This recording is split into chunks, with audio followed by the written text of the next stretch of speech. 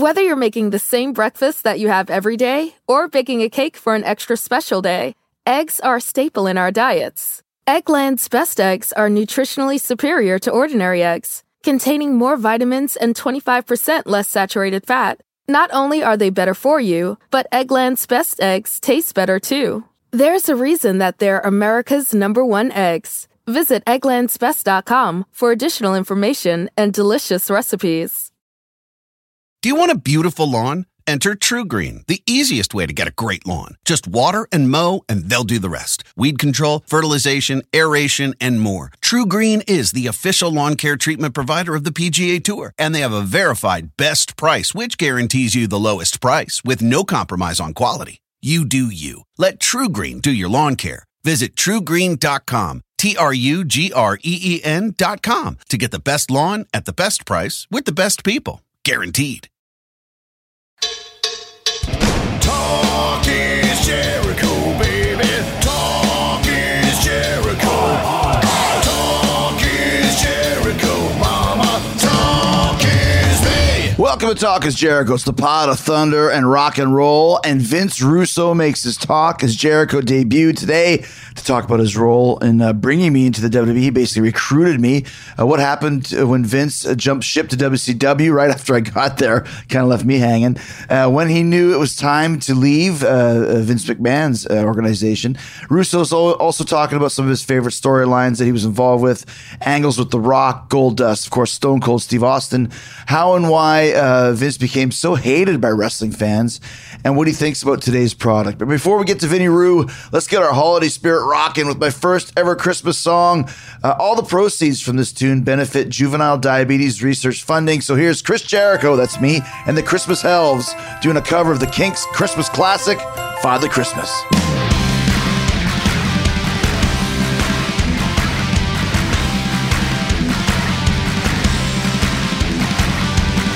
When I was small, I believed in Santa Claus, though I knew it was my dad. And I would hang up my stocking at Christmas, hoping my presents would all be glad. But the last time I played Father Christmas, I stood outside a department store. A gang of kids came over and mugged me, and knocked my reindeer to the floor. They said, Father Christmas, give us some money. Don't mess around with those silly toys. We'll beat you up if you don't hand it over. We want your bread, so don't make us annoyed. Give all the toys to the little rich boys.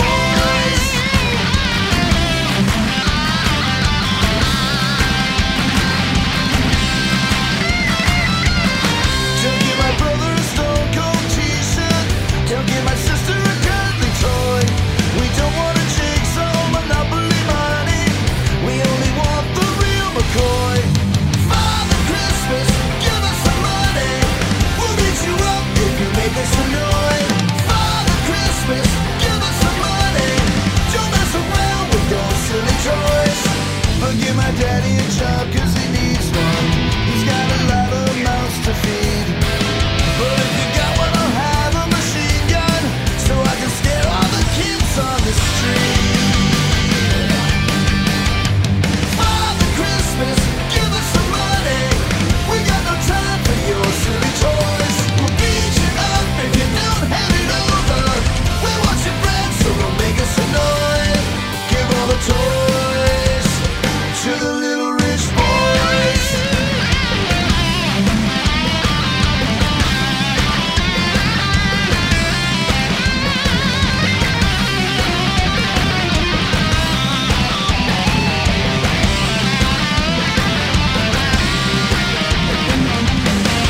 Have yourself a merry, merry Christmas. Have yourself a good time. But remember the kids who got nothing while you're drinking down your wine.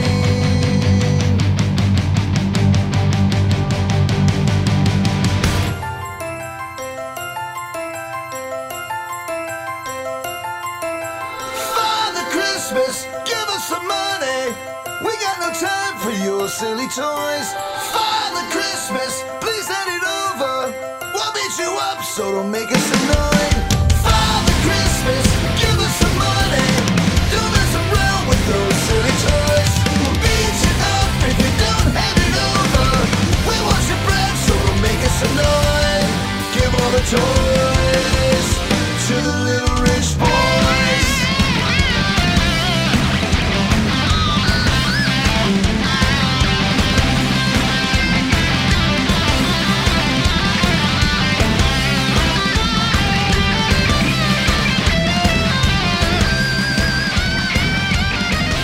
that's my version of Father Christmas. I hope you liked it. If you did, you can pick it up wherever you buy and stream music, iTunes, Amazon, Spotify. It's available everywhere. Remember, if you actually buy the tune, which is a rare thing these days, but if you do, you're giving something back because it benefits a great cause. JDRF, who is trying to find a cure for type 1 diabetes. All right, so we're ready to rock it. Let's get to Vince Russo. All right, so after 20 years, maybe, reunited with Vince Russo here in Colorado, which is very, very cool. And it's funny because I haven't seen you literally since I think I showed up in Long Island, maybe, Nassau Coliseum, and it was very early on in my WWE tenure, and maybe 2 months. And we had a big meeting that Vince Russo and Ed Ferrara had left WWE to WCW, and it was like that's the last time I saw you was probably the week before that. Do you know anything more about that night? I really don't. Have you heard any stories about that night? I mean, maybe rumors there, but we haven't spoken, so I'd like to hear it from you. You have to have heard this story, but anyway, the shows were written. Okay, what happened was, bro, the shows were written.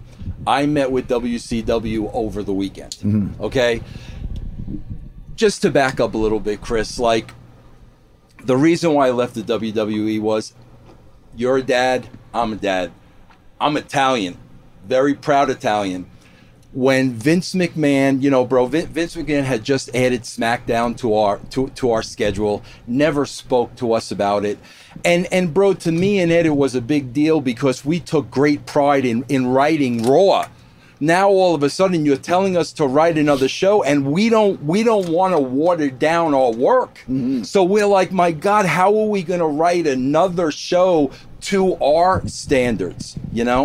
So I went into Vince's office and I kind of had a heart to heart, and I just said, Vince, listen, I said, I'm not seeing my family at home. My wife is raising my family by herself. I wanted my wife to be able to move my family to her hometown.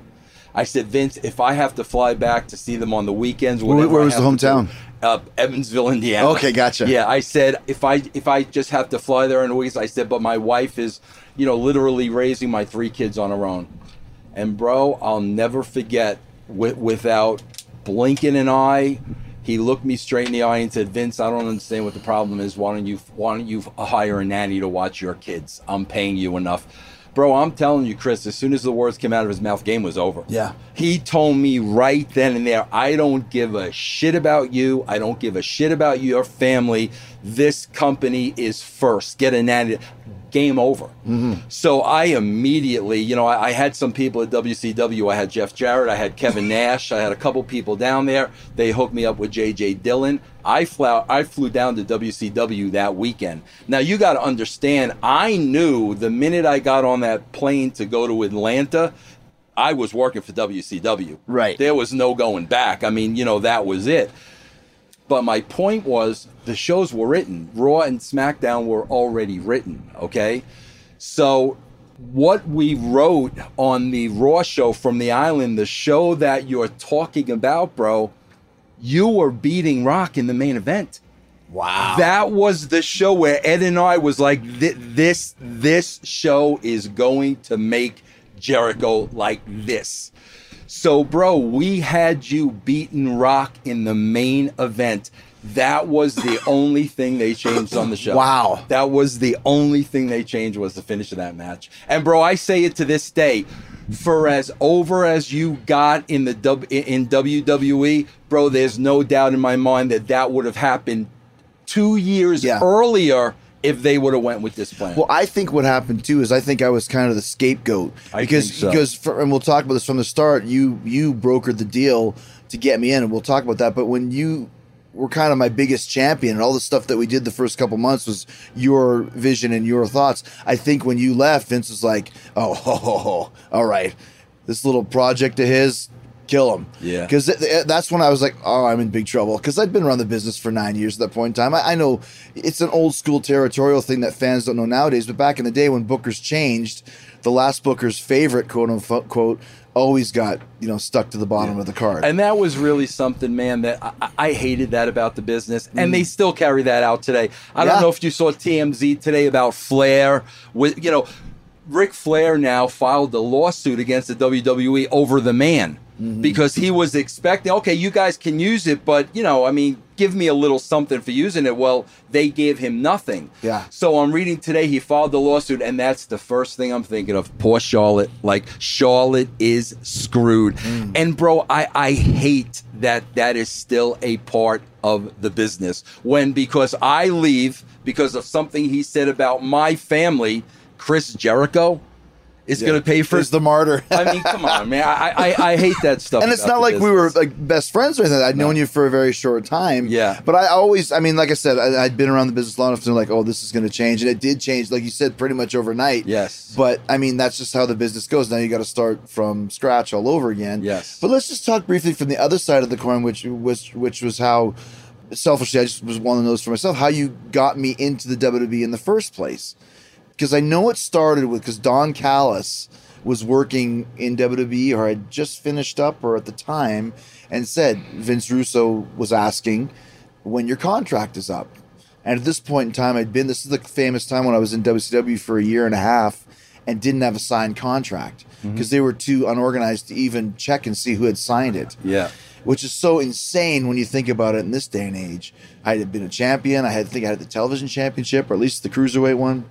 And when he called me and asked, I was already in the throes of like, wow, I mean, I don't know if I can do anything here, because I always wanted to be in the WWE. I grew up in Winnipeg. There was no Right. WCW. Yeah. And you can, like you said, you can read the tea leaves, so to speak, and know there's not a lot of plans here for me in the future. So when he brought up your name, I was like, well, let's talk. I mean, how is it on your end? How do you remember No, that? Chris, I do remember it. And again, bro, this is going to sound like the part that Vince Russo's blowing smoke, and No, I'm no. not. I'll tell you exactly what happened.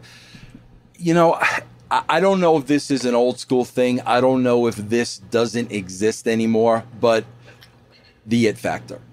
I was, without a shadow of a doubt, an it factor guy. I mean, Chris, I'm telling you, I can see guys today, and I'll say, you had the it factor. And bro, the thing was, there were a couple of things. You had the it factor, and you were down on the card. So seeing the combination of those two things, like this guy has not even scratched the surface. He's young. And I got to tell you, Chris, something I really think is missing from today's business. Cool. You were the guy I wanted to be. And I knew you would be the guy every 14, 15, 16-year-old kid would want to be, the cool factor. And I knew, bro, I didn't know what was going on contract-wise, stuff like that, but I knew you were under the radar. And that's when I thought, my God, if we can get him over here and get the machine behind him and put him in the right role, he will blow up. And that's what we did. Do you remember when I went to Vince's house for the writers' meeting? Chris, I swear to God, you said something about that on Twitch. And I said, bro. Oh, that's right. You said it never happened. I said, no, I didn't say Oh. it didn't happen. I said I didn't remember. Maybe you weren't there. Yeah. You must have been there because you're the one who brokered the whole deal. I don't know, bro. I don't remember that. But then Disco said to me, Vince, you got to understand something. Chris has a photographic memory. I said, bro, if Chris says it happened, I know it happened. Yeah. But yeah, I don't remember that. We had chatted a couple times over the phone, and I've talked to Vince McMahon about this a few times, and he remembers it as plain as day. And it's one of those things where he said, I said, why did you? I'll tell the story first. They want you to come to Vince's house to meet him. Mm-hmm. Wow, really? Yeah. I've only been to Vince's house once in my entire life. I worked for him for 20 years. I never got invited to that freaking house again. That one time it was with you. And so I flew we did the United Center Nitro. And then somehow I said I needed the day off to do whatever I was going to do. And I flew to New York City, got picked up by Tommy, Vince's limo driver. Yes. Got a sign that said like Mr. Pink or Mr. Blue or whatever it was. Yeah. Mr. Robinson, and get in the car and drive to Stamford and knock on the door, and Shane McMahon opens. And you got to keep in mind, like for us, we know these guys like the back of our hands now. At the time, I'd never met Shane McMahon or any McMahon. To have him open the door, go, I'm Shane McMahon. I'm like, no shit, I'm Chris Jericho. And that's when I went inside, and you guys were having a booking meeting. And I sat down, and it was, from what I recall, you must have been there. Vince, you, Bruce, who's the guy, Bill Banks? Yeah. I think Ed was there as well, Yeah. Shane. And I remember I sat there like literally thinking, what the hell am I doing here? Yeah, yeah. There's a booking meeting, and Vince is asking me like, what do you think about this finish or that? And we had lunch. You guys sent out for lunch, Yeah. And I just remember like, what am I doing here? Yeah. And Vince never asked me if I wanted a job. He never said anything tampering wise at the end of the meeting, because I went down and there's like a lower level thing, and there's a big giant oil painting of Vince in there, right? I remember that, and how could you forget? yeah, and basically, I asked him years later, "Why did you do this?" Because I wanted to see if I could trust you. I wanted to impress you, see if I could trust you. Because I didn't tell anybody. Yeah. But that was how much of a belief you had to be able to. I'm assuming you convinced Vince to take a look at me. That's what a lot of people, Chris, don't know this about Vince. A lot of times, bro, like I'll say stuff, and I'm bullshit. I'm a liar. I'm a this. I'm a that. No, bro, like I have no reason to lie. Bro, Vince didn't watch WCW. Of course Vince not. didn't watch ECW. He had no idea who was out there. Now, bro, he knew the established stars, Lex and... Yeah, he knew Hogan was there. Yeah, he didn't know, a Chris Jericho. So, like, I'm watching all this other stuff. So when I would come back to him and say, Vince, like, we really got to get this guy... bro, at that point, he just really trusted me. And if I said, man, we could skyrocket this guy, there wasn't an argument. It's almost part of your job as being almost a scout for him as well. Absolutely. Was there anybody else over the years that you said that about that he brought in? Well, bro, a lot of guys at ECW, bro, probably about 4 or 5 guys. And I mean, I doubt if Vince McMahon ever watched an ECW show. Why would he? Yeah, why would he? I Why can see would he? that. Yeah, so, there was so many guys I was seeing at ECW saying, man, we got to get this one, we got to get that one. And, 3D, Taz, we brought Al Snow back when he was doing the head gimmick. So, yeah, I mean, we brought a lot of guys back.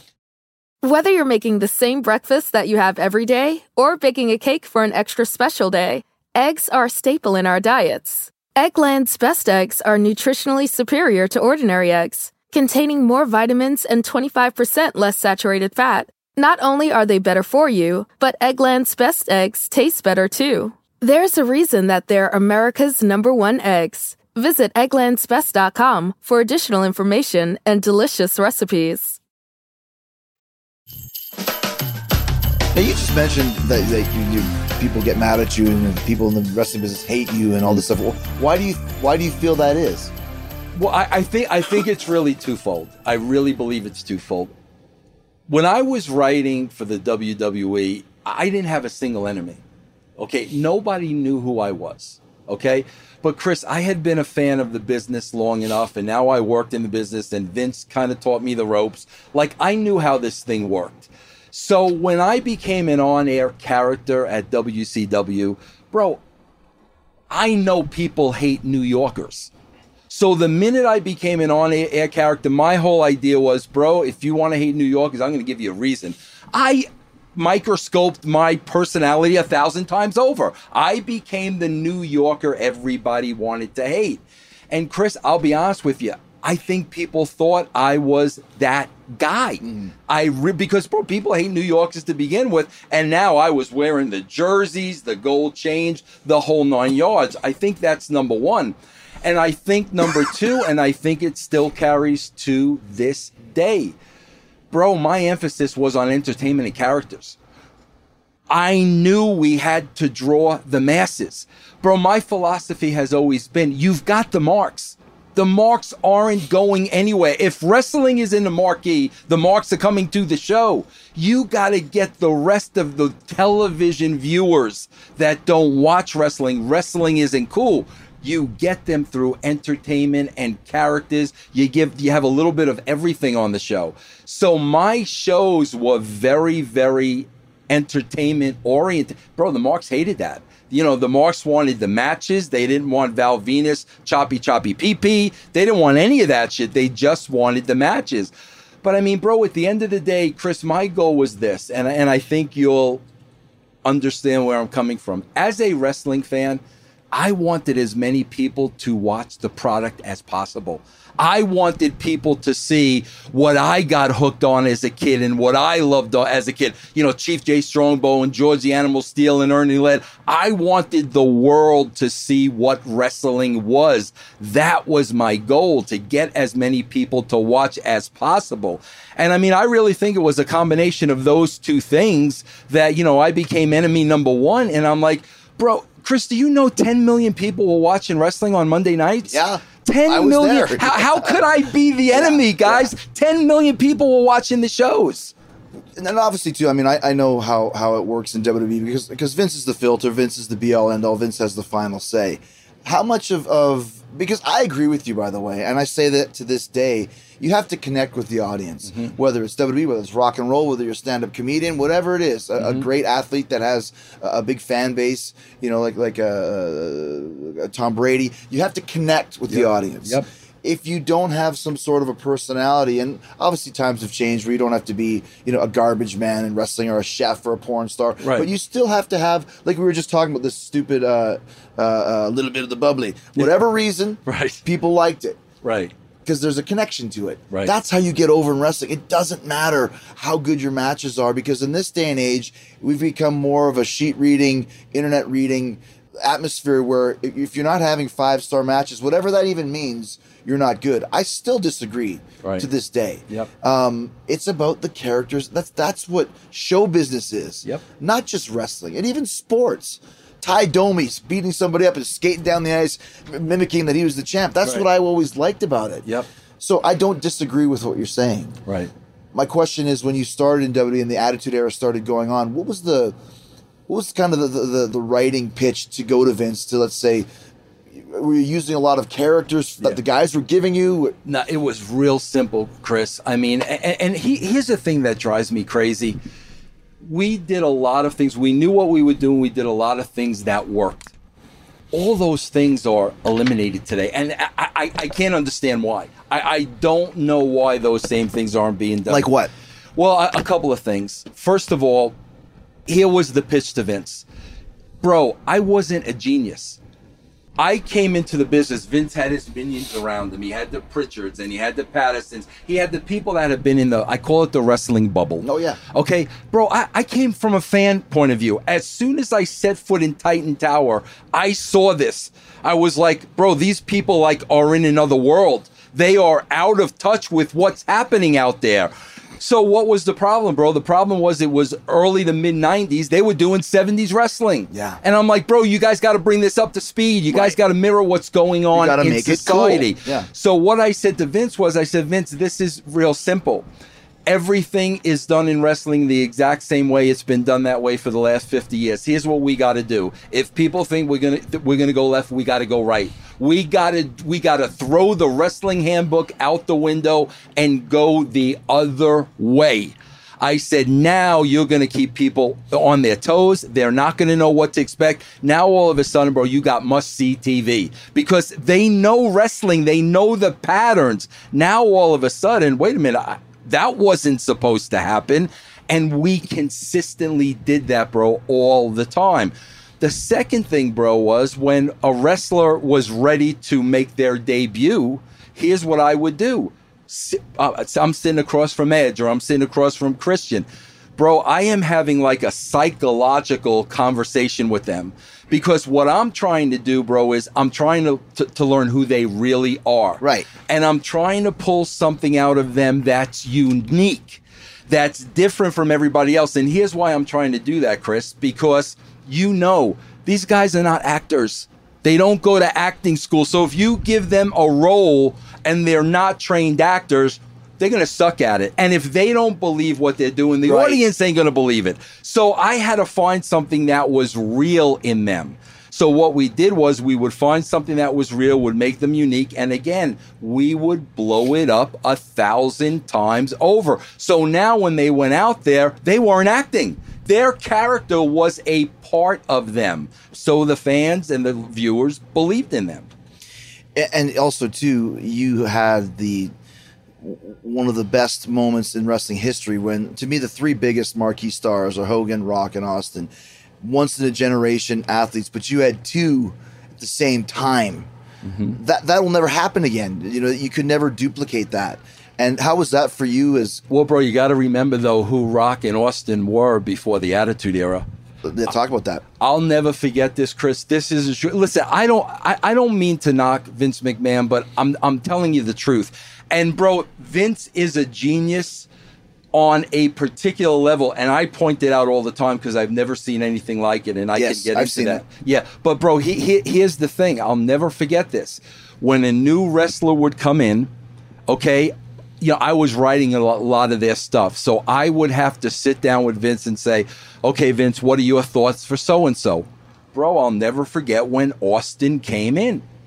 And I was a stunning Steve Austin fan on WCW. You could tell this guy had personality out the ass.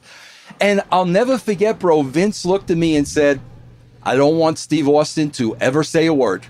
He's the ringmaster. He says nothing. Ted DiBiase does all his talking. And bro, I swear to God, in my mind, I'm like, he's never seen Austin. Like, he has no idea. And bro, then I would have to go to Steve and say, Vince, you know, Steve, this is what Vince wants. But bro, to Austin's credit, every week, Vince, you got to give me more. You got to give me a mic. You got to give me more. You got to give me more. So Chris, what happened was, I was writing the show with Ed. Bro, there was an opportunity to put Steve on headsets during a match. Okay, and I saw this and I'm like, Here's your chance. Here it is.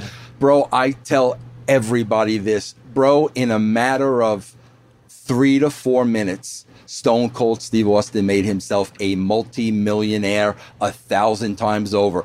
In those 3 minutes, bro, he became Stone Cold Steve Austin, and like that was it. Bro, I got another great story with Vince. Remember the King of the Ring promo? Yeah. Bro, see, again, people, you know, the whole thing about Vince Russo is, oh, bro, Vince takes credit for everything.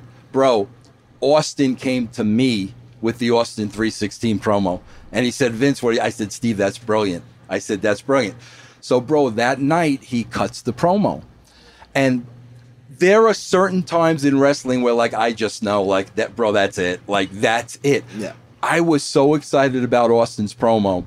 I went back to the office. I was doing the magazine at the time. I put Austin on the cover of the magazine. It was a black and white, grainy close-up shot, and the blood was in red.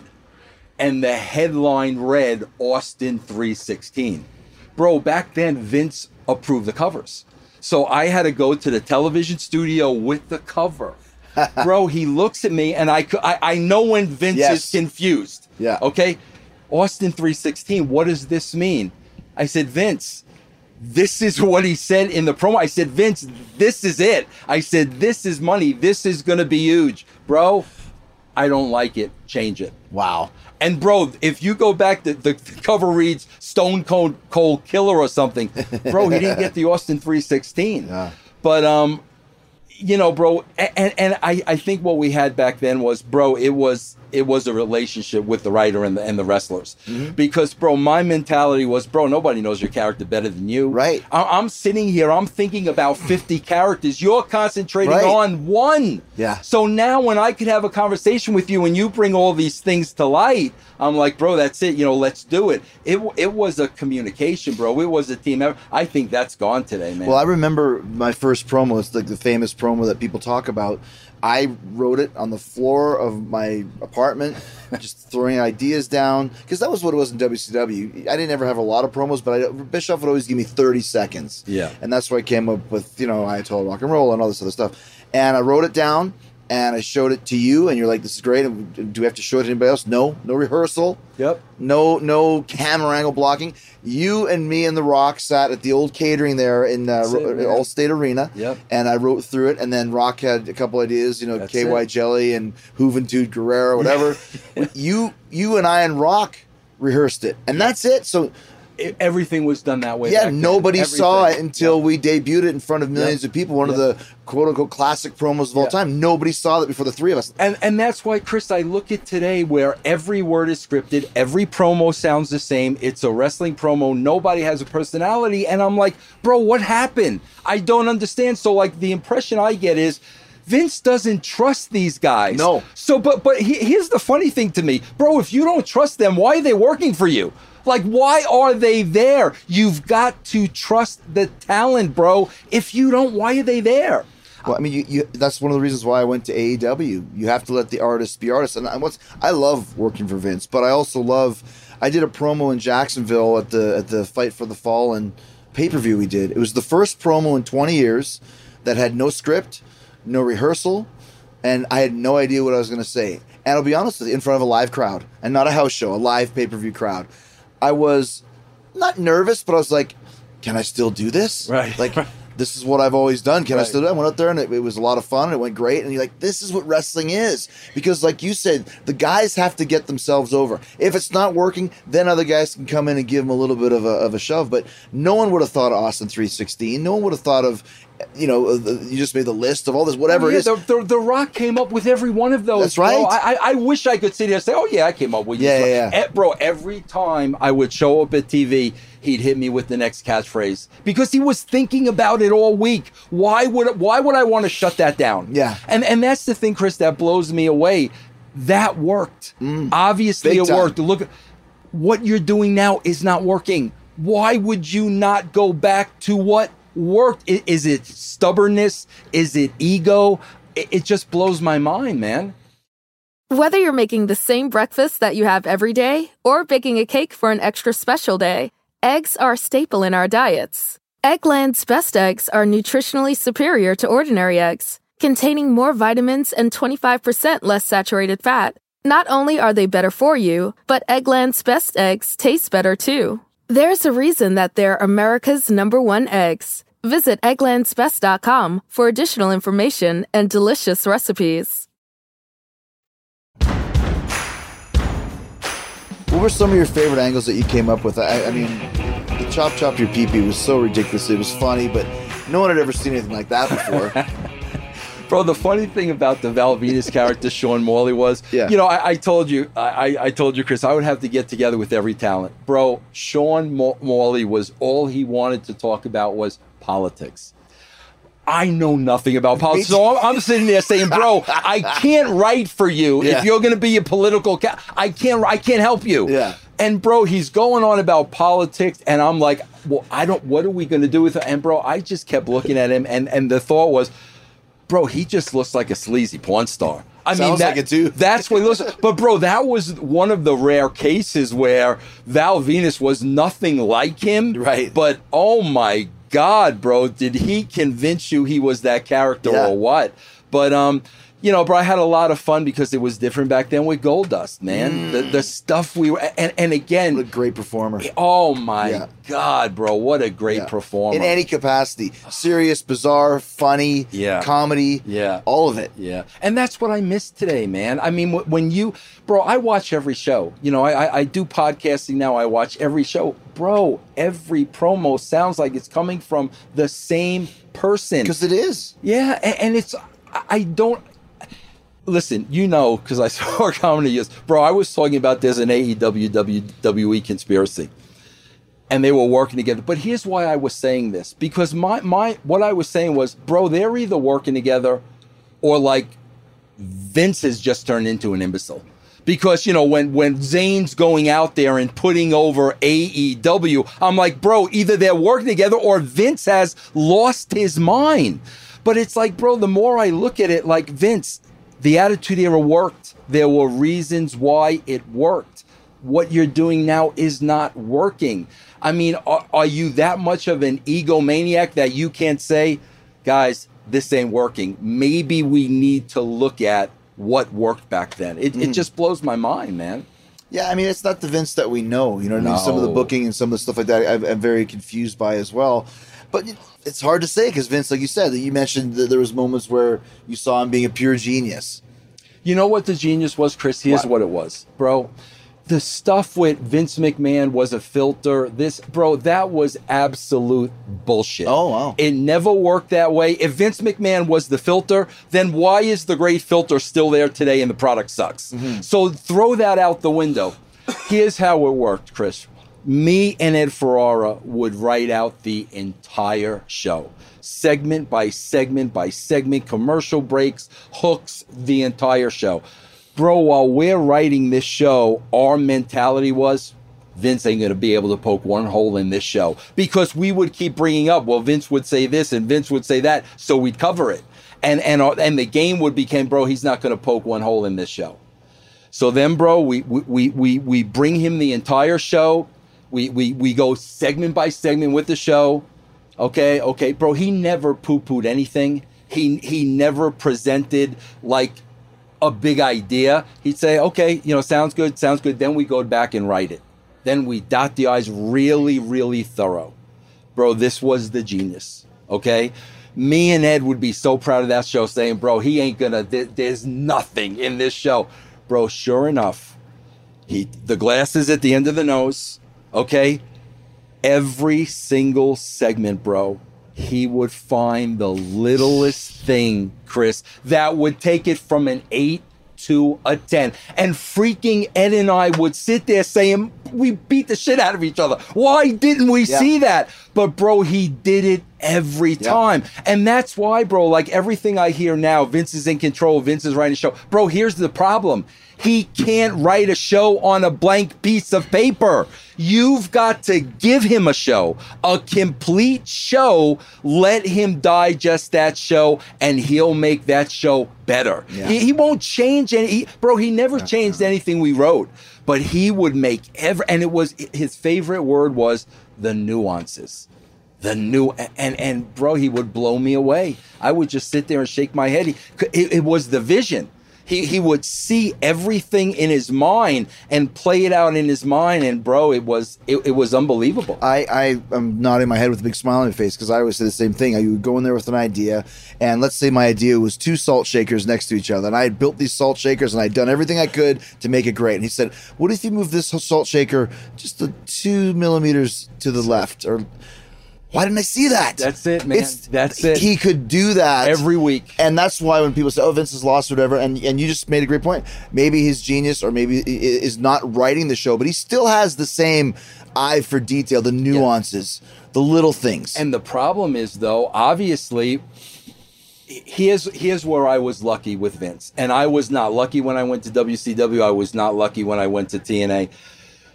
WWE was in a bad place when I started writing. Okay, Vince, business-wise or business-wise, gotcha. They were in the red, bro. Right. I mean, 1994, they were in a bad spot, and Vince was in a position he had nothing to lose. So when we started the Attitude Era, Vince knew we're not going to increase the ratings overnight. I got to stick with this. We got to stick with the plan. And that was it, bro. Him sticking with the plan. Anybody else after a month, they would have been off of it. Him sticking with the plan was the reason it eventually reached. Anybody else, bro, would have said, this ain't working. We need to go in another direction. So I was lucky that he gave me the opportunity to see it through. So when you said you weren't lucky when you went to WCW, what were the big differences when you left WWE? Because you must have not been under contract at WWE, because you left with a week to go. Or no contract. Yeah, no contract. So what were the big differences the moment you walked through the door in WCW? Were you treated like an enemy? Yeah, bro, here's what it was. Because I was successful for Vince, he had my back. Like, you screwed with me, you screwed with him. Pritchard tried to screw with me with his political bullshit, and I went to Vince. I'm like, bro, I don't know what he's doing. I don't play that game. Right. I just want to write the show. Bro, whatever Vince said to Pritchard, backed off. Nothing ever. Bro, when I walked into WCW, there was a bullseye on my back. There was no protection. Everybody wanted my job. Everybody should have been doing it but me. I felt it the minute I walked in the door. There was no protection. I was on my own. And Chris, I'm the kind of guy that, like, bro, I know all this political shit is going on around me. I'm getting paid to write the best show I can. I'm not going to get involved in it. If the politics are going to bring me down, then so be it. I'm not going to play that game.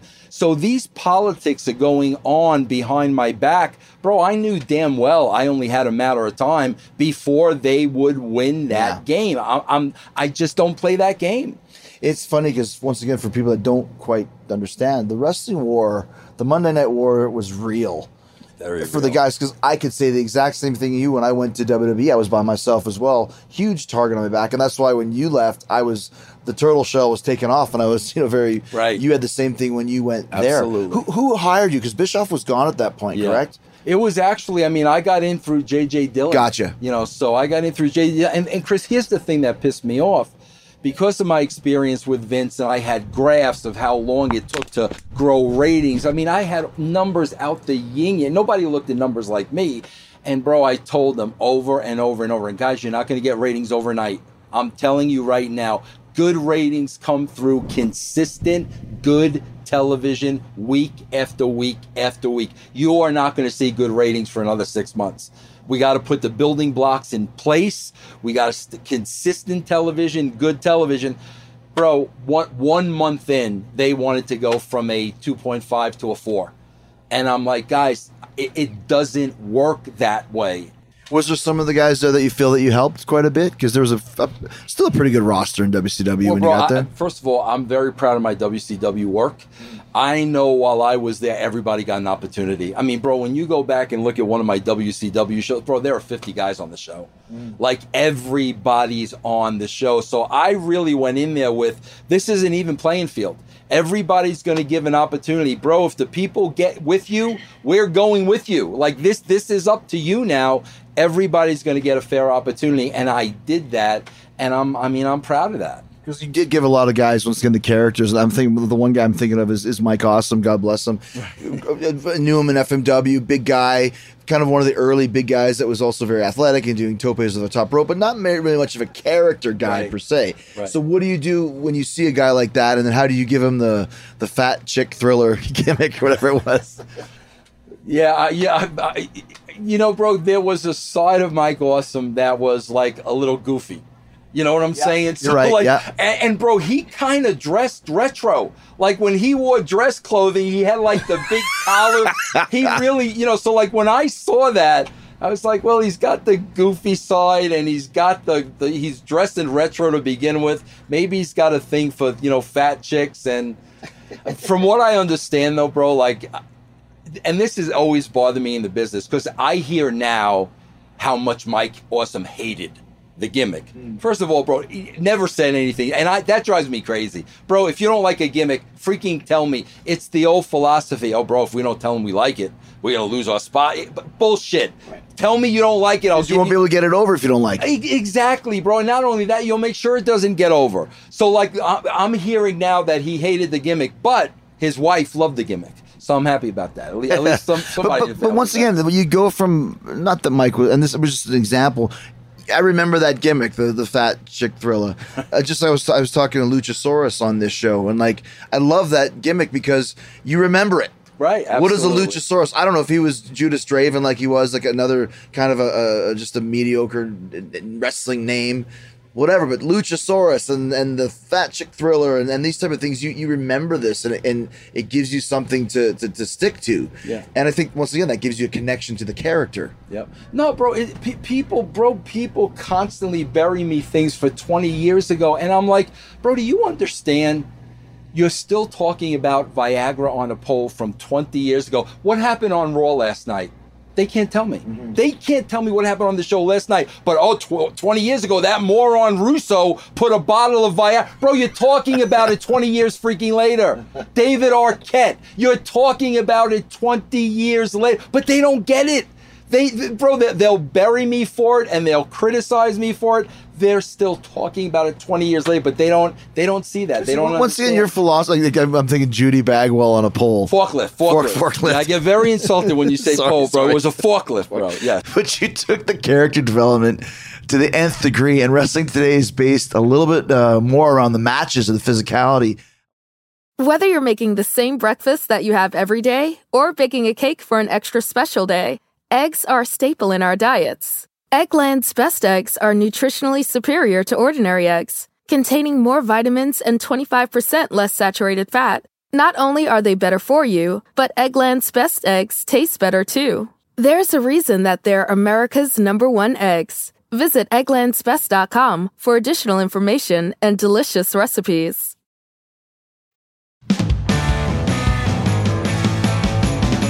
you're taking, because wrestling now obviously is much more based to a certain extent around matches and the star rating and all this sort of stuff.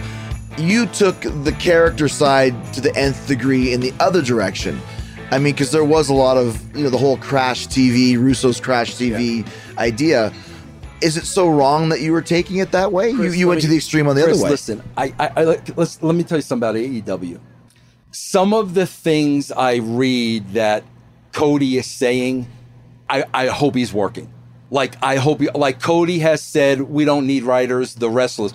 Cody, it's a television show, bro. You're on a television network primetime. It's a television show. Okay, I'm not a wrestler. I'm a writer. The wrestlers aren't writers. They're wrestlers. And then, bro, when he turns around and he made this statement and he said something like, oh, no, bro, we don't need the casual fans. We don't need new fans. We're going to concentrate on the fans.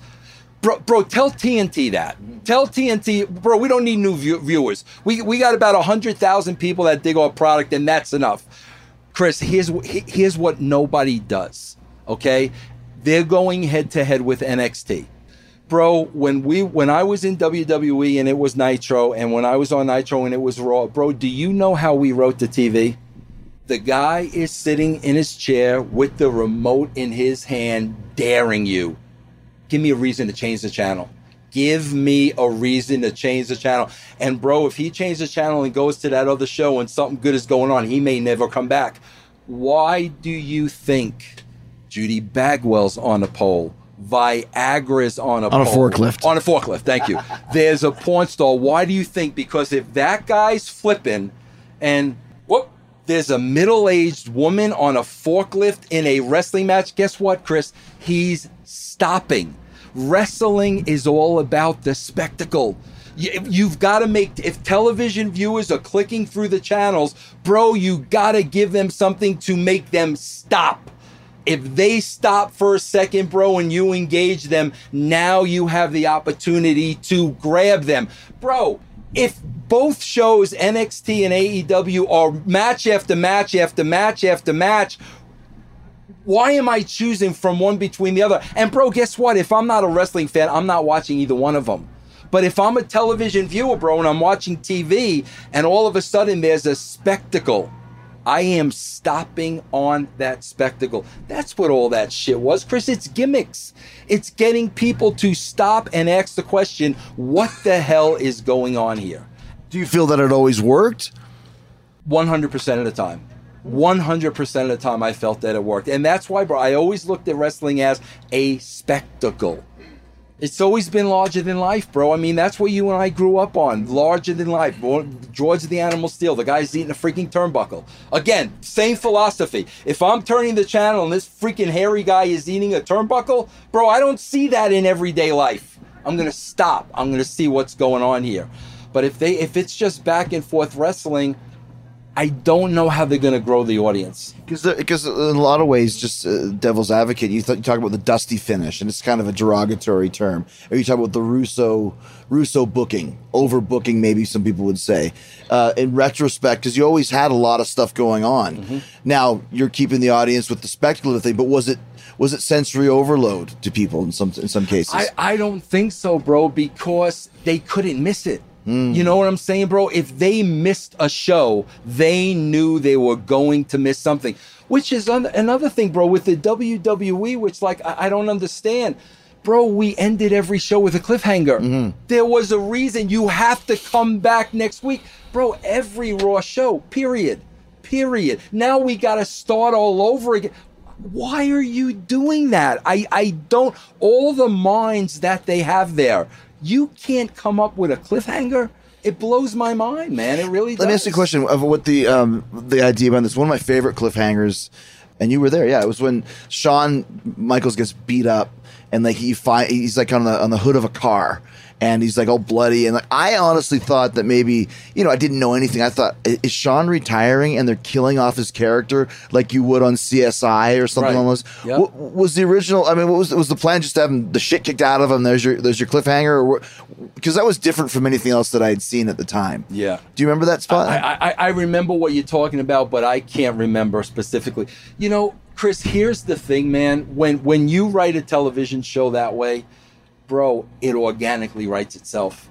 Here's the key. This is what wrestling's missing today, and I think this is why it's doing the audience. When you take storylines away and you take characters away, what do you have to do, bro? You got to have more wrestling. You've got to rely on more wrestling. Well, bro, in the wrestling ring, you can only do so much. We've seen it all, bro. We've seen every move. So now what happens? They keep up in the ante. The moves keep getting more dangerous and more dangerous and more dangerous. Bro, when you have characters and you have storylines, now you can develop characters where they don't have to go out there and they don't have to kill themselves. And a lot of times, bro, here's how I used to write, Chris. Nobody does this anymore. Whatever character I'm writing for, I put myself in their boots. When I'm writing for Chris Jericho, I become Jericho. And that character now is so well crafted and so well rounded that now all of a sudden it's like, okay, if Chris Jericho got attacked, if Chris Jericho got hit by a car, what would he do? Because if The Rock got hit by a car, he would do something completely different. Austin would do something completely different. All based on your personality, you would all react differently. That's what makes you real people. Bro, wrestling is right back to the heel's going to act this way and the babyface is going to act this way. Bro, they all act the same. There is no personality. So when you have a television viewer, a casual fan, it goes right back to what you said, Chris. There's no connection. Why do I care about this person? There's absolutely there's no connection.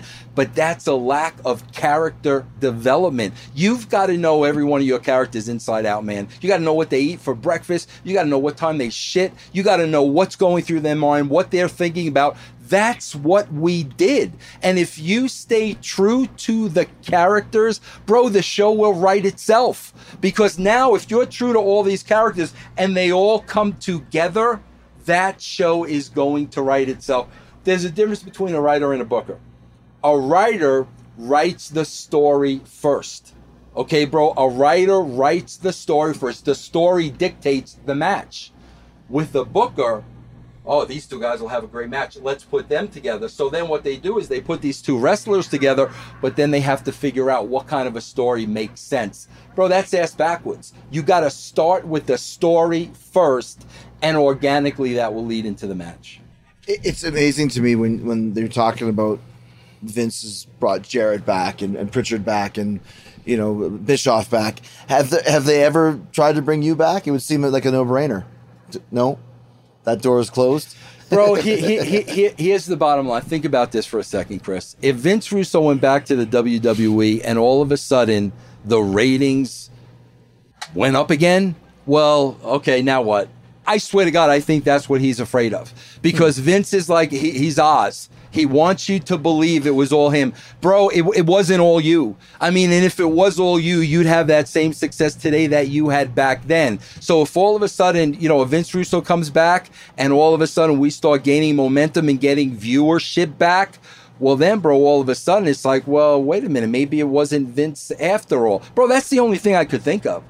I can't think of any other reason. Well, let me digress and say this, though. If Vince needs Vince... And conversely, like let's say the Stones. Whenever Mick went and did a solo record, it was never as good as with the Stones. And whenever Keith did a solo record, it was never good as the Stones. Your track record has been great, but never as successful as it was when you had McMahon as your partner, so to speak. Right. So does that work both ways? Do you need McMahon to really be successful? Oh yeah, bro. One of the reasons, bro, we've had contact back and I've heard you comment on this. I always get the THX. And I just want to say, Vince, go F yourself. Like, seriously, bro, thanks. Yeah, you're not God, bro, And Chris, I've said, bro, if you want somebody to watch your show and let you know what's wrong with it, let me know. And I've never asked Vince for a job since I left. Mm-hmm. Never once. But what happens is because I'm a wrestling fan and I see it get so bad, I'm like, bro, you can make this better. Like, this can be great again. So, I'll always write, bro, if you want somebody to give you a fair assessment of the show, no bullshit, I will be happy to do that for you. And then, bro, I always get the THX. But yeah, bro, one of the reasons, Chris, here's the beauty of what's happening today, okay? Bro, my last 5 years of at TNA, I saw this happening. I saw the business change before my eyes. Bro, all these young kids were coming in. Young Bucks, the Samoa Joes, the Motor City Machine Guns. And Chris, here's what I was noticing. Now, you got to remember, I was used to working with Rock and Jericho and Mick Foley and all these guys. And it was a professional wrestler, writer. It was really professional. Bro, these kids were walking in the door and I would have conversations with them. Immediately, they knew more than I did. They knew more than Vince Russo, who wrote for us, and all these guys would ever know. And here's the second thing I would always see, Chris. All day long, bro. They're in the back. They're in the back walking around. Going over the spots? Memorizing their spots. Now, Chris, think about this for a second. If you're memorizing your spots and you have that many spots in a match and you're memorizing every single one of them, bro, what's the first thing that goes out the window? Your character. Mm-hmm. That's the first thing that, because you got to remember the spot. So I can't remember how, as my character, how would I react to this move? You can't remember both. So, bro, what they're doing is they're memorizing spots. Now, all of a sudden, guess what? Every match looks the same with all wrestlers. There are no longer characters. Bro, I saw this happening. I left TNA, bro, in 2012. Bro, this started happening in about 2007. I could see the writing on the walls. And, bro, my philosophy was, bro, if you think your way is going to work, then freaking go out there and do it, because you're going to fall flat on your face and you're never going to get over. And now I sit back, bro, and I'm looking at a 20-year decline in the ratings of wrestling, and nobody can understand why when it's right in front of your face. Blows my mind. You know, it's interesting because I remember Raven telling me that in about 97 when I'm still learning, but was really learning. And he was always saying, you're thinking about the next spot too much in the ring. I can tell. And whether I was working with him or not. Like, what do you mean? I can tell you're not living in the moment because you're too busy thinking about the next spot. That's it, man. He goes, don't do that. And it took me a long time to really understand that, because you do have to live in the moment. That's so you can really capitalize on what's going on. If you're just worried about what's coming up next, it's like memorizing a promo. All you're worrying about is getting through it and not actually living it and feeling it and breathing it. That's exactly it. And I mean, it's every week. It's the same thing. And then you wonder why the casual fans have left. They don't believe in it, bro. It looks phony to them. Bro, just this past week, I don't know if you saw Raw or not, but they got this new Cedric Alexander guy, right? So prior to his match with Corbin, the OC beats the shit out of him in the back. Okay, bro? So now he's selling to the ring. Obviously, WWE wanted to hurt him, so that's his out. Right. Bro, he's selling to the ring. He's selling. Corbin's on top. He's selling. It's selling. Bro, you can see this clear as day, Chris. Now it's time for him to get his spots in. Bro, he stands tall in the middle of the ring, hits that far rope at 100 miles an hour, freaking swan dives off the top rope, to the outside of the ring. So now as a viewer, what am I saying? I'm saying he's not hurt. I guess he's okay. Yeah. And so what happens? The sympathy on the babyface. He's not hurt. He's obviously okay. But bro, you could tell, I hate to use the expression, you could tell he had to get his shit in. Like, this is where I get my shit in. The injury, getting beat down, the selling, all that is going out the window. What they don't understand, Chris, is that's what casual fans see. And they watch that and they're like, bro, this is bullshit. This guy just got his freaking ass kicked. Now he's... I don't know why agents aren't telling them this stuff, Chris. I think, I'm not sure, because I know a lot of times, especially in that world, they're doing whatever they can just to not get in trouble from Vince. Right? But I always try... Go ahead. But you think that would get him in trouble with Vince?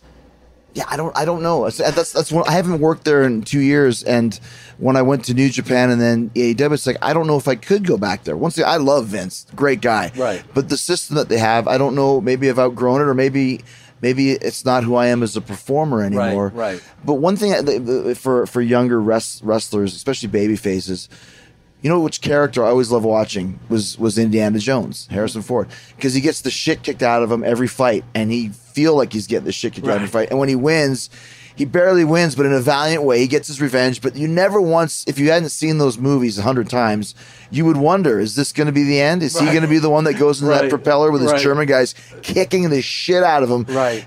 Indiana Jones doesn't get his shit in, but he wins every time. Right. Yep. Jackie Chan's the same. In every Jackie Chan movie, he gets the crap kicked out of him. That's a part of a babyface that I think is lost. The Ricky Morton selling the Ricky Steamboat, the Shawn Michaels as a babyface, still one of the best babyface sellers of all time. Yeah. That's kind of gone out the window a bit because the business is morphed. And listen, I'm not going to sit here and say back in my day, because I'm almost 30 years in, but I'm still working, on top, because I was able to morph. But there's certain things that never change. The basic nuts and bolts of wrestling never change. I say that all the time. The foundation never changes. Yes. The foundation always remains the same. Bro, I think the problem with wrestling is they changed the game. They changed the game. And they meaning the wrestlers? The wrestlers. And, bro, my thing is, bro, if you guys have changed the game, fine. But don't call it professional wrestling. Because what we're seeing is not professional wrestling. Bro, I've watched professional wrestling since I was 10. Yeah, I watched when I was 10, my 20s, my 30s, my 40s. I was writing for the WWE, bro, for a good, 40 years.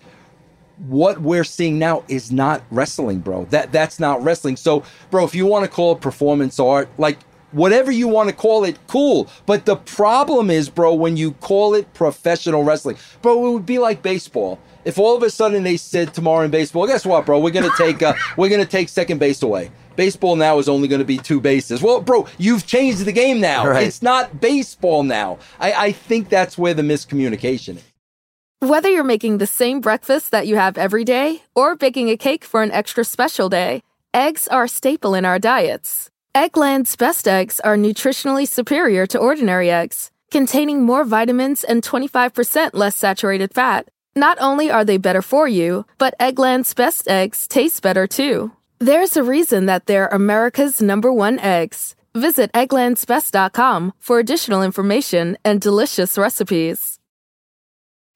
You know what makes me laugh? I do not want to open a can of worms, but it makes me laugh at all of the heat that you and Cornette have, and you have the same viewpoint. Yeah. Because Jimmy would say the same thing about the performance art and change. I think he might have even said the same thing before. You guys both come from the same point of what the business is changing. Now, I know a lot of old-time fans don't like it as much, but does that make it wrong that the game has changed? You know what I mean? Is there a new generation of fans that are more into the video game side of things, so that when Orange Cassidy wrestles with his hands in his pockets, which would be super hard to do, by the way. I don't know how the hell he does it. Right. I appreciate the fact he's doing something different because I can see the connection he has. But there's a myriad of people that hate him, for example. Right. What do you think about that side of things? Chris, I have always been a numbers guy. Okay? Bro, look at the numbers. The numbers have been going down every year for 20 years. There's less and less wrestling fans. Now, Chris, if it were the other way around, then I would say, okay, bro, this is working. Shit, bro, you're growing those numbers. More people are watching wrestling. This is working. I'm in the minority. Bro, I'm not in the minority. A lot of people are no longer watching wrestling. Bro, what here's what wrestling has done. And bro, I've always said it, wrestling has done this to themselves. Nobody else has. The world was your audience, bro. The world. Remember the old WWE, what the world is watching? That was a shoot. Bro, it has been narrowed down to a niche audience. It is a niche audience now, bro. The rest of those people went bye-bye. There's obviously something they don't like. So now, bro, what happens is you got a niche audience. Now you got AEW, you got New Japan, you got NXT, you got the WWE, you got AAA. Well, bro, now you're going to be fighting over this little slice of the pie. This little piece of turf. This little piece of turf. And, bro, guess what? People are going to be eliminated. Yeah. Okay? My thing is, bro, get the world to watch again. What does that casual fan want to see? You've got to build those numbers. So let's say Vince Russo, I get a call. I'm George Swanson, and I've got $50 billion, and I'm putting together a wrestling company. What do you do to get the world watching again? Can I tell you, Chris, you know how like you just said, I couldn't go back to the WWE because I've changed as a performer and whatnot? Chris, one of the reasons I got out of the business and I walked away from the business, bro, at TNA was I got tired of trying to convince people what they had to do. I got tired of it, bro. I'm not going to waste my time trying to convince you what needs to be done. And that's what I found myself doing, bro. I found myself doing it at WCW. I found myself doing it at TNA. Bro, I'll never forget. Here's a perfect example, Chris. You will love this. Do you know we had TNA up to 2 million viewers? Yeah, I remember that. Chris, That's insane when you think about that. Chris, we had one show. It was after the big pay-per-view was Bound for Glory. And I'll never forget, I got a call from Matt Conway, who was like my assistant writer. Matt was looking at last year's show. And Matt said, Vince, last year's show after Bound for Glory was like our highest rated show. He goes, bro, there was hardly any wrestling on the show. So I said, well, shit, if that worked, let's do the same thing. So, bro, we had the show after Bound for Glory. Bro, the first 45 minutes of the show, no wrestling. Story. Bro, that show drew the highest ratings in TNA history. Bro, the next day, Spike TV is in the office cutting a promo on me because, oh, bro, I thought this was supposed to be a wrestling show. You didn't have wrestling on this show till 45 minutes in? And I'm like, bro, do you want rating? You know, Disco, who I think is the biggest imbecile in the world. I think we could both agree on that. I think we could agree Disco killed WCW. But you know how Disco always puts it? He puts it so simply. Yeah. Bro, you got a 2-hour block of television. Your goal is to get as many people to watch your show as possible. That is the goal. Bro, the more people that watch your show, the more people are going to buy the pay-per-view, the more people are going to go to house shows, the more people are going to buy merchandise. The more eyeballs you have, the more customers you have. So you got a 2-hour block, bro. So you do whatever you have to do to get as many people to watch that product as possible. Bro, I do it with my podcasting. I do outrageous things. I say outrageous things. Why? Because I want to increase my audience. How did you like working with Hogan in TNA and in WCW? Bro, I never had a good relationship with Hogan, but it was because of Bischoff. Bro, I honestly believe if Bischoff was not there, I would have had a great relationship with Hulk. When I would have one-on-one conversations with Hulk, they would be great. But bro, freaking Eric would just poison his mind about me and don't trust me, and he's trying to get rid of you and this, that. I just never had a chance with him. Because it seems like Hulk would get what you're saying. Yes. That was always his side of the things as well, right? Yes, absolutely. Who did you like writing for and working with the most out of, if there are 3 or 4 guys that you always enjoyed working with? Oh, God, bro. I mean, I have to say, Goldust probably number one because he was just so freaking unique. Yeah. Mick Foley, bro, because he had the mind of a genius. I mean, Mick Interesting. Foley, Mick Foley really was genius level. I mean, there's no doubt in my mind. People forget that because they think of barbed wire bats and falling off cages, but his psychology and his thoughts about the business was just, I agree with you. Bro, the very first day I ever worked with Rock, I'm telling you, Chris, the very first day I ever worked with him, I knew, bro, this guy's different good. level. Yeah. Because you want to know why, Chris? He was a lot like you. I'll tell you why. Bro, he was smarter than everybody else. He was smarter than everybody else, and I knew it immediately, and I knew that's why he was going to go far. And then, bro, of course, Austin, because, he was just so freaking convincing. I mean, you just believed in that character. And see, bro, that was the challenge, Chris, because a lot of people would always say to me, oh, Vince, look at the roster you had. Oh, you're working with Austin and Rock. Bro, do you not understand, as the writer, bro, my job is to keep raising them to higher heights.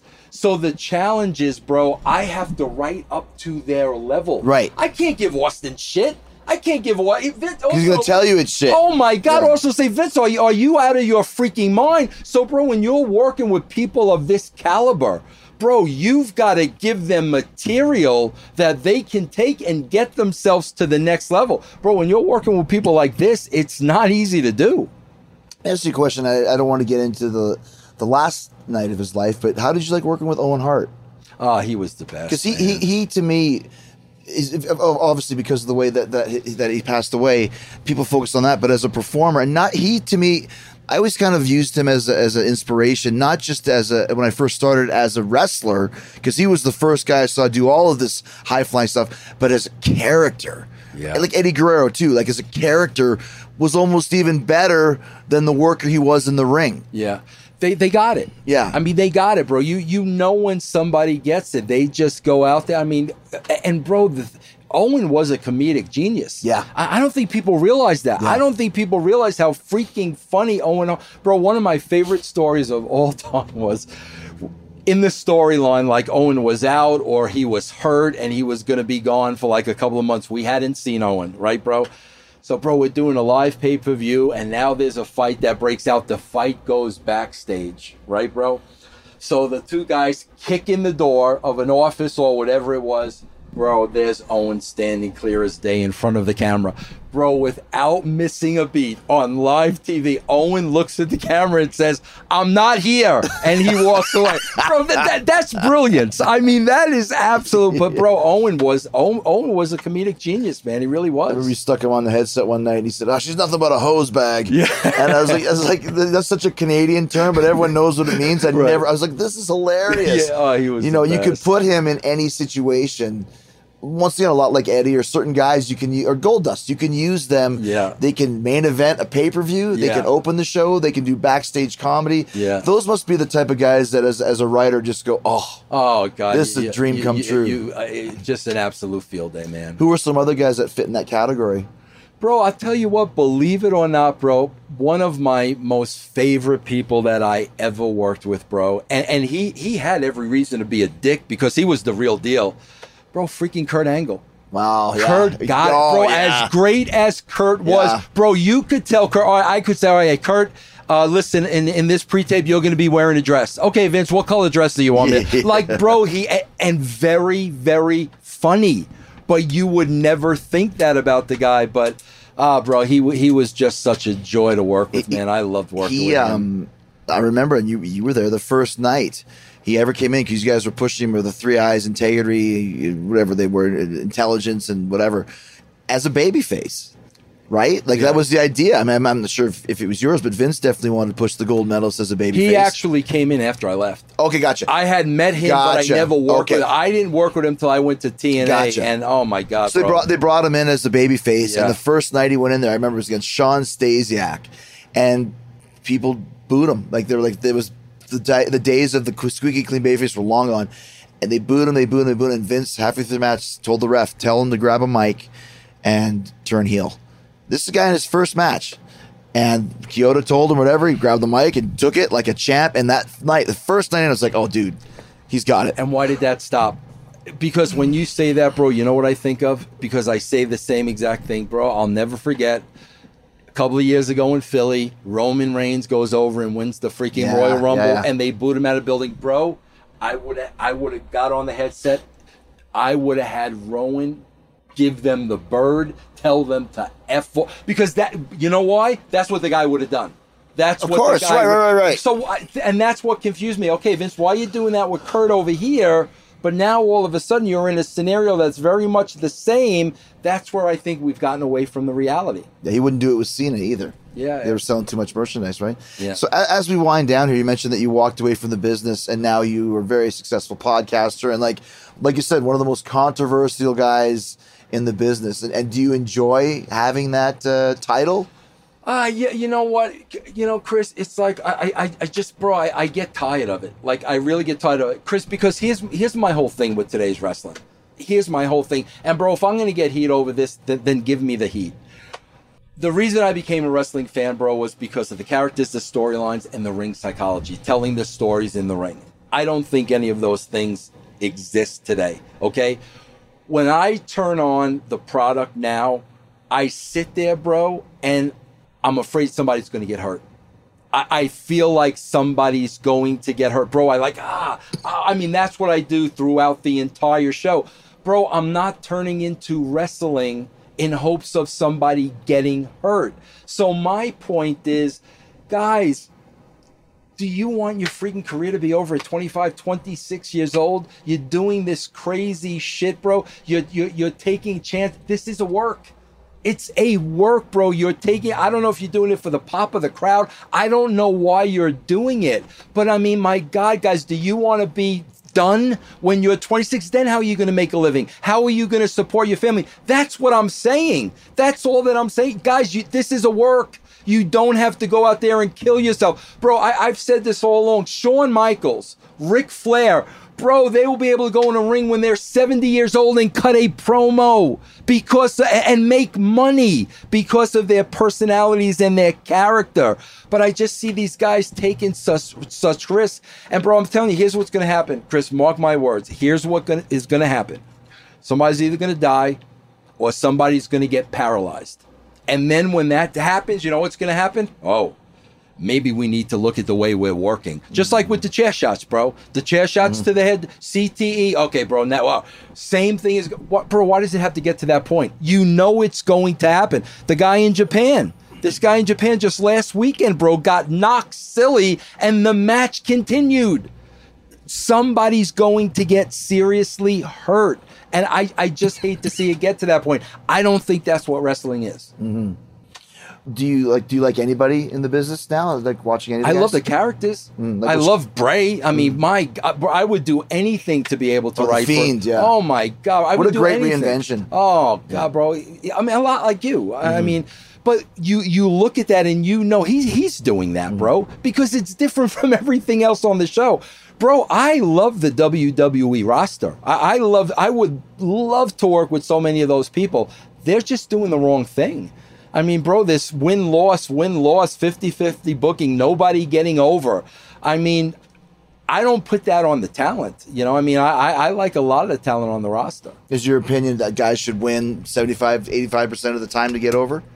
Well, bro, two things. First of all, bro, the most important thing of getting a talent over, Chris, here's the most important thing. Bro, they got to be on TV every week. Yeah. You can't have them on TV. They're not there for 2 weeks. We're going to start over. They've got to be on TV every single week. And yes, bro, they have to go on rolls. They have to win. But bro, see, that's the thing too. When we get away from story, all of a sudden everything's a clean finish.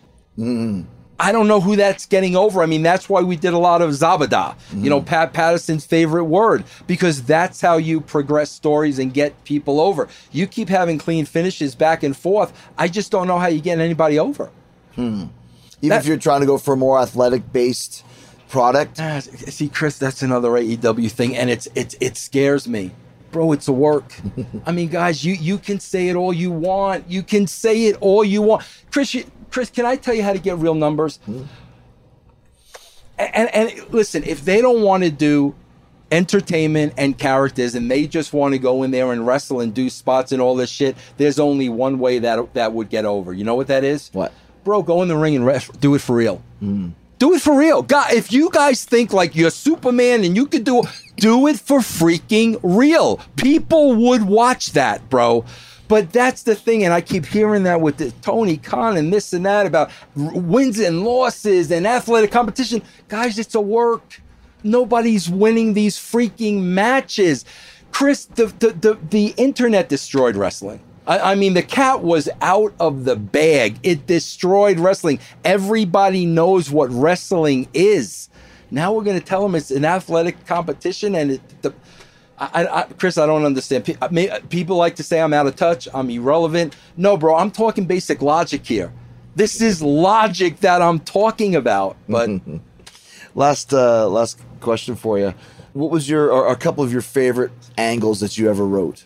Bro, my favorite angle far and away, and it's almost like it should be taught in a class, and it was me and Ed, bro. It was me and Ed. Bro, the Rock turn in the corporation. Because the corporation was Vince, Shane, Boss Man. Gotcha. You know, it was Vince's group. Yeah, it was Vince's group because we told a story like 6 months out, and it was like just little things, because we knew where we were going, and we set the table, bro, for 6 months. And I'll never forget, Chris. Here's how believable wrestling was then. The week before the pay-per-view when The Rock turned, okay, we had a gimmick in the ring where Rock dropped the people's elbow on Vince, okay? And I'll never forget sitting there with Ed, and I'm saying, Ed, is this too far? I mean, he's with Vince. They're in this together. I said, is this too far? My God, he's dropping the people's elbow, because in my mind as the writer, bro, the people's elbow would kill you. And bro, I'll never forget, Ed looked at me and he goes, Vince, it's an elbow.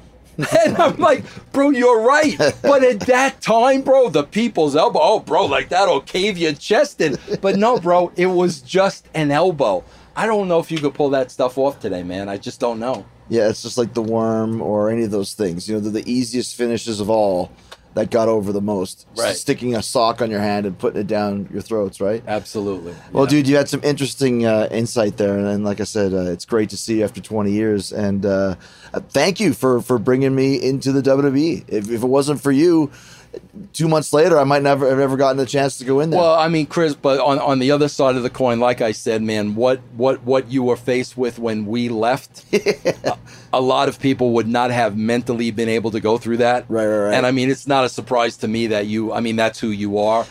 Let me ask one last question, because when you left, my first angle was with China, and you guys had built her up so well it was, talk about intergender matches happening basically all the time now. My first program was the intergender match with her. That must be one of you guys' greatest creations too, bringing a woman into prominence as actually being someone that could beat men. But it was believable. Mm-hmm. I mean, it was. She was so big, huh? The way she looked, the way she carried herself, said very few words. I mean, it was. You can pull that off when it's believable. It's when it's not believable that people shit on it. But she was very, very believable. Yeah. Well, dude, thank you so much. And it's not gonna be another 20 years before we see each other again. Yeah, I hope not, man. I enjoyed this conversation. I've missed you over the years, man. I'll do your show next. Great. I'm gonna hold you to that. Thanks, man. All right, check out Vince Russo's The Brand podcast. You can listen to it for free at Spotify, Google, YouTube, iHeartRadio, Twitch, and at russosbrand.com. There's also a premium subscription available on the Realm Network. All right, and don't forget as well to check out Father Christmas. And if you're looking for a little bit of the bubbly, go to littleBitOfTheBubbly.com. Go now. We've already sold almost 20,000 bottles in just over 3 weeks. That's insane. littleBitOfTheBubbly.com and go get a great Christmas present for you and all your friends. All right, coming up on Friday, it's another present for me. A big laughs come in little packages. Brad Williams returns to talk as Jericho. He was the standout star of the Jericho Cruise last year. He was supposed to host it this year, but you'll find out exactly why he can't. So Brad Williams is going to be here on Friday. Until then, stay hard, stay hungry, peace, love, and hugs, and a big yeah, boy. See you later, bro. Thanks, bro.